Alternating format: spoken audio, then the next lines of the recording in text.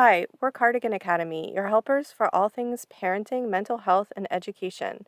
Today we have a letter from a listener concerned about acceptance of a non binary child. If you have a situation you'd like our therapist and teacher advice on, you can submit your letter at cardiganacademy.com.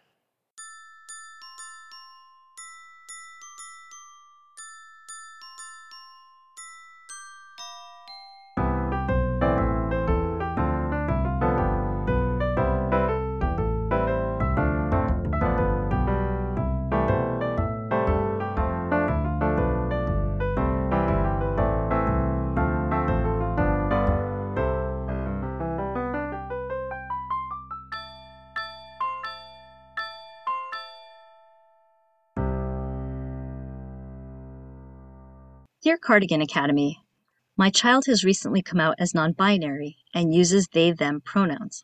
I am completely supportive and trying to help as much as I can. The thing is, my parents actively speak about how there are only two genders and are homophobic. I am afraid my child will never be able to express their true selves without hiding it from them. Especially since my mother loves them, I need advice on how to handle this and not damage their relationship. Thanks, Mystery Parent.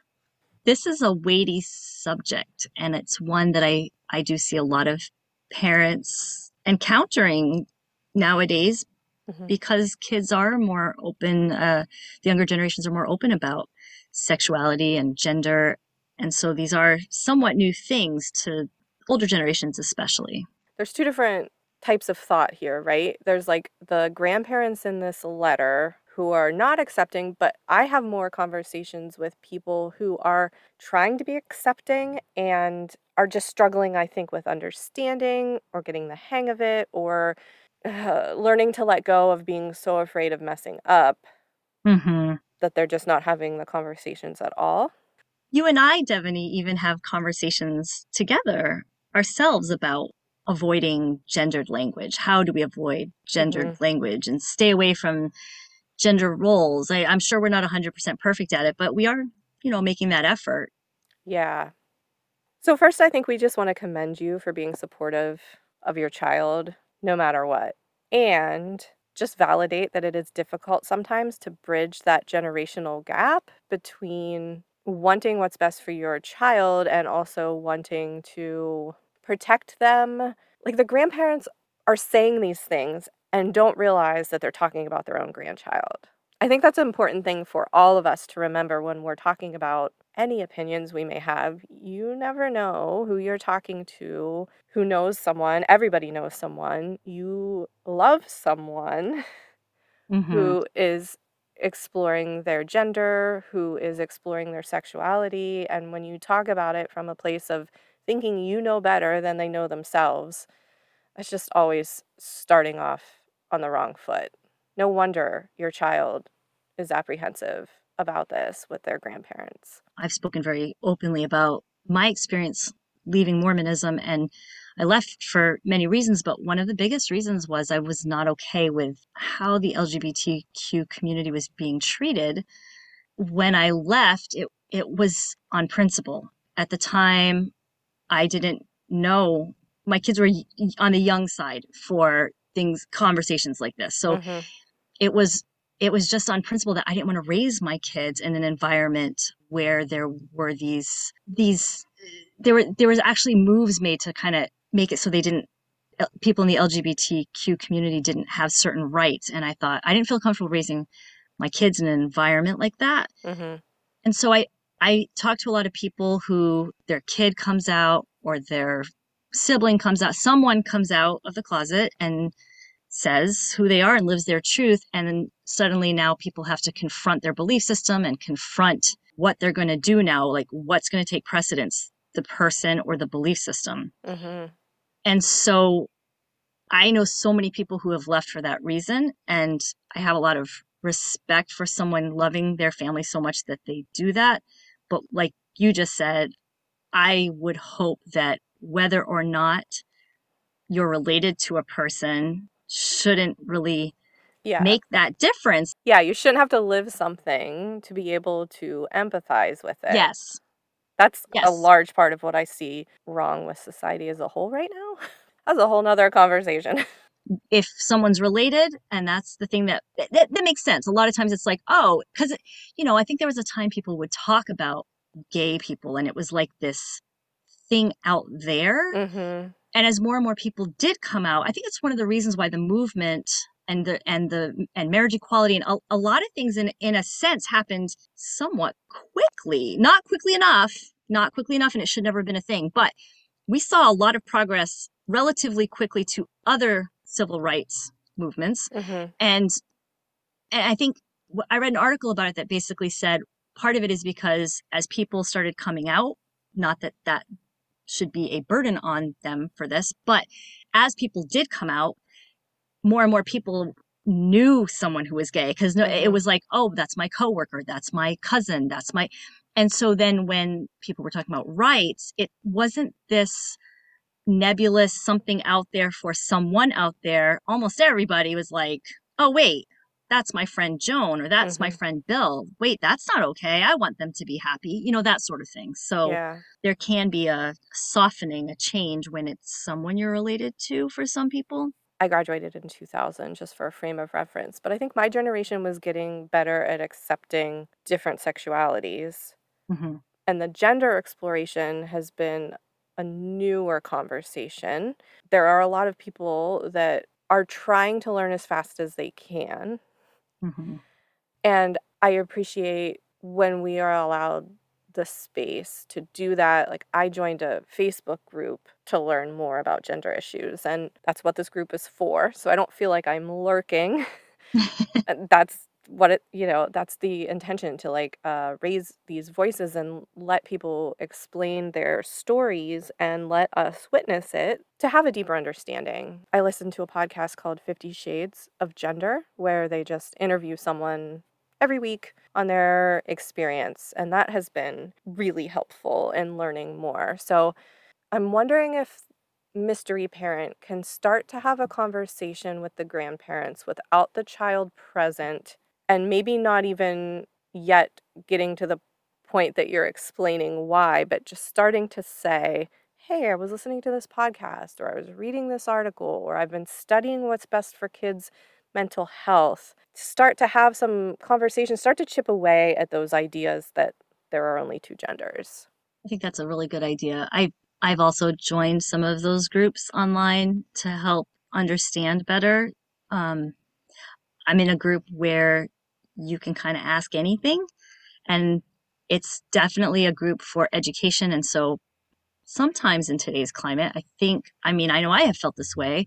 I'm almost nervous to ask a question because I'm nervous I'm going to word it the wrong way and people are going to jump down my throat. Mhm. Sometimes people start to go at people for how something was worded. And then now we're not having a conversation about the bigger picture. And that's not to say that those things ought not be pointed out at times, but this group takes that out of it in the name of it's almost like a growth mindset approach of, you know, yeah, you might stick your foot in your mouth and you might say something, but they are so kind and patient in their explanation. And that's what they set the group up for. They said as much. Mhm. They know they're taking on this emotional labor. It is a labor of love for them.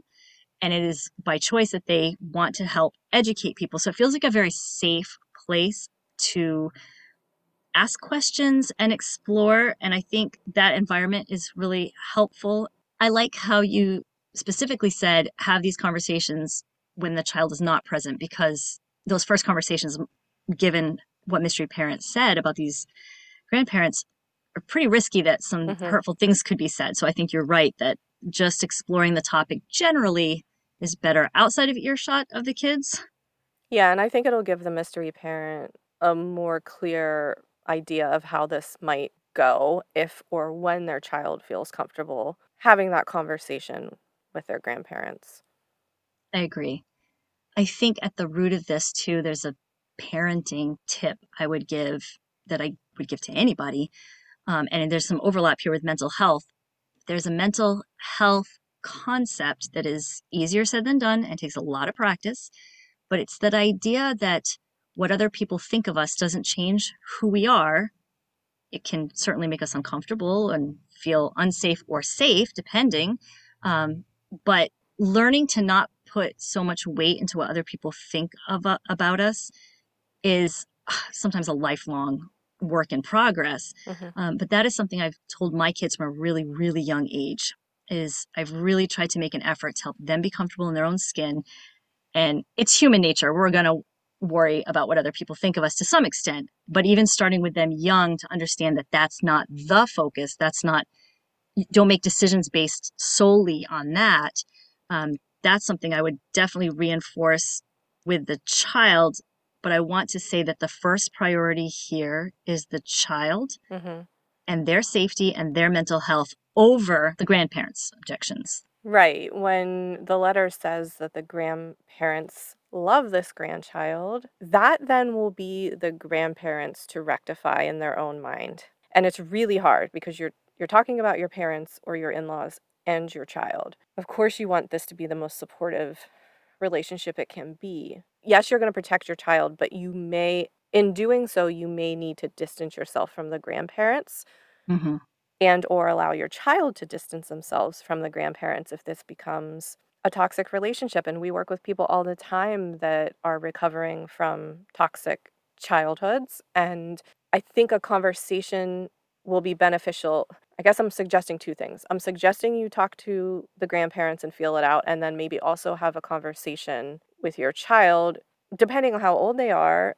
How would they like to handle it? Not to put it all on them, but if they want this to be well known, and they should feel comfortable enough to be at that place. If they do, then the grandparents are either going to learn to accept it and love the child, or like I said, we can cut off that relationship. And that might just be temporary. But there are also some kids that are exploring this and maybe aren't quite ready to fully, what do I want to say, state Mm-hmm. who they are.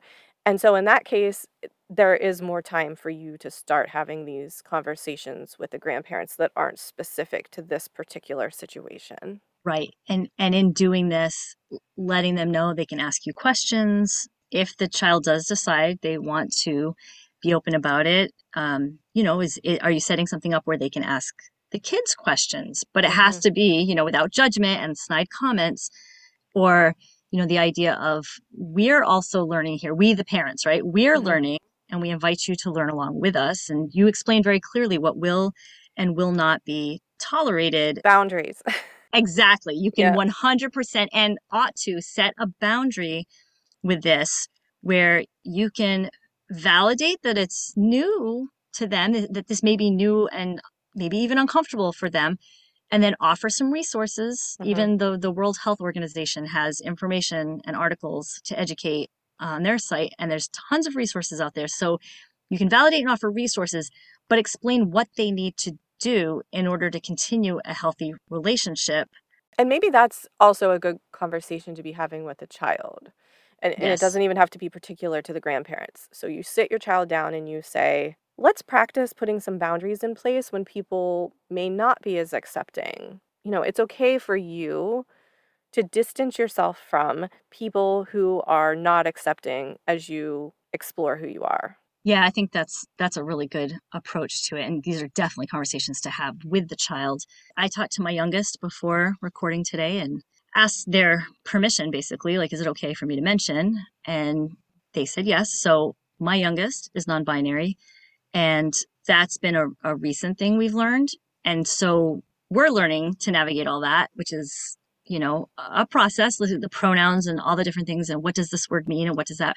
We ask a lot of questions, and we have that kind of home where we can ask one another questions. And one of the things that they said to me today was because I shared this letter with them and said, what would you say? Mhm. And they had a lot of really, really good advice. And one of the things that they said is that the child and the parents, but they need to consider, is it better to hide who you are in order to maintain a relationship, which can be damaging to your Mhm. soul, right? Or be yourself and risk the relationship. So you have to weigh this out. Mhm. And between that and the boundary and helping to educate, though it's not entirely your responsibility, but to begin that process with the grandparents. There's a lot of components here to hopefully make this a smooth situation where the grandparents' love of the child will outweigh any needing to feel like they're right. Right. And that's really good advice. And I think what I was trying to get at is that you are supporting your child either way. If they're not Hmm. quite ready to have that conversation with the grandparents, or if they're absolutely ready and you are ready to support them to put any boundaries in place to protect themselves, then. Yeah. Yeah. And I know when we tell our kids things like, I'm with you, I've got you, you know, 100%. You know yourself, you're capable, and I am right here with you, and I will not let you, I will not stand by and allow anyone to hurt you. Um, or I'm here in whatever capacity you want me to be in, but something that lets them know that you have their back. Hmm. That's such a big thing in life, in anything. I mean, whenever we know someone has our back, we're a little bit more willing to take that step into the unknown, and this, it makes a difference. And it's so important that they know that we love them and we've got them. Hmm. I'm sure we will have more conversations on the podcast about all of this. We would eventually like to have each of our kids on separately. And so when we do have Max on, I would love to learn more about their experience specifically.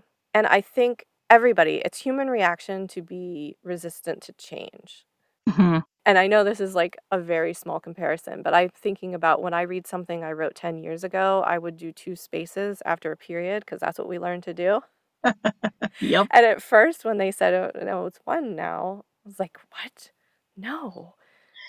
But soon it became a habit, and I think the same thing happens with pronouns. At Hmm. first, you may stumble over it a little bit, and that's okay, as long as your child knows you're trying your best. And again, there's 2 different things, right? There's the resistance to change because you're digging in and doubling down and saying, "I don't this conflicts with my belief system," and that is toxic. The other one is, "I'm willing to learn, and please have patience with me as I do." For example, I was having a conversation with Daniel, my 8-year-old, about Max and said, "Hey, did you know Max uses they, them pronouns?" And Daniel said, "I've never had to do that before." And I said, "Okay, let's practice." And Evelyn was there too. And I said, "What do you love about Max?"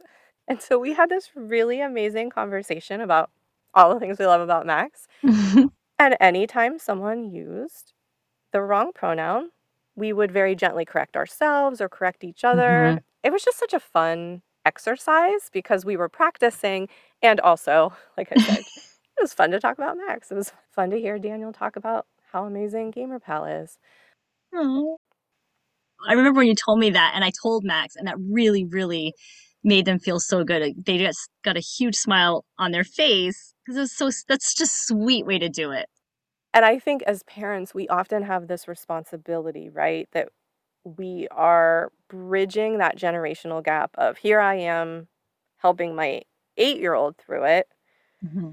And then this person writing the letter is talking about helping their parents through it, which again might be different because this might not be a resistance or a lack of knowledge as much as a resistance to Change. accepting this at all. Yes. And those are two different things. I'm going to continue to say that because I feel like that's a very big point. And I think you can get an idea of where a person is just by having a conversation with them. But I think as parents, we often have this responsibility to both generations, and we're simultaneously learning and doing our Hmm. best ourselves. And so, again, I think I just want to commend that you are doing all of that. Yeah, you bring up such a good point about the modeling, especially straddling those two generations. And those principles, like we always talk about, the principle of openness, the principle of it being okay to make a mistake and then correcting it. So, modeling that openness, modeling, I'm learning about these things, modeling, oops, sorry, they, Hmm. and moving on. And also, when, look, we mess up at home, in fact, listeners may now notice on the podcast that I mess up sometimes. And I know at home, when any of us mess up, when someone else says they, we don't respond with defensiveness, or Hmm. like we don't say like, "Oh, sorry," blah, blah, blah, Or blah. this is just really hard don't make it about how hard it is for you, right? Right. It reminds me of the podcast we did recently on apologies, Yeah. right? So just simply say, oops, or just sorry, they, Yeah. and move on. Like, and it is just, it takes time and practice. And so because again, at the foundation of our relationships with one another is love and mutual respect, everyone in this house knows that no one would ever hurt another person in this house Mhm. on purpose or be malicious. And so we know that sometimes we mess up and that there's a learning curve. And I got to say, Max is very patient with it. And I have let them know, I said, just so you know, a lot of times when we're using the pronouns, it's actually when Max is not in the room, right? Because we're Mhm. talking about Max. And I said, I let them know, I said, I want you to know that when you're, downstairs playing video games and we're talking about you and using pronouns, we're correcting each other. We're calling each other out gently, like, hey, don't forget. And Kate, this was before she left for college, and she said, yeah, that's true. I like, she's seeing it. Like, she knows Mhm. she's correcting us sometimes. And so, and Max got a big smile on their Mhm. face and was like pleased to hear that, because it is true when you when you use pronouns, a lot of times you're talking really about the person, not to the person. Mhm. um but he had, or see, I just did it again. They they have said that they really appreciate that, and that when they hear us using it or correcting ourselves or catching ourselves, that it does mean a lot. And it reminds me of some time ago, you and I talk about this in our parenting groups, Devaney, that idea that when you talk to your kids about dating, that you say, Mm. someday when you're dating someone, your partner, or Yep. when we don't use gendered language with regard to talking about dating in the future, we leave that open so that we're not assuming it's going to be a Mhm. boyfriend or a girlfriend, and that how that sets the stage and lets them know that you don't have an idea in mind that you're Mhm. tied to. It kind of reminds me a little bit of that. And one way that we can practice that with gender is by avoiding gendered language ourselves, talking about, like, say you're giving a presentation, instead of saying that guy in the black shirt, you say that individual in the back row, you please. Or instead of sir or ma'am, maybe just say yes please. Mhm. Daniel did this the other day too. We have roadside bingo in the van, and he looked at it, and I guess you're supposed to find a man or a woman or a boy or a girl, and he said, "I mean, how can I assume gender just looking at someone walking down the street?" I said, "Yeah, you're right. That roadside bingo is really outdated." See, and he's 8.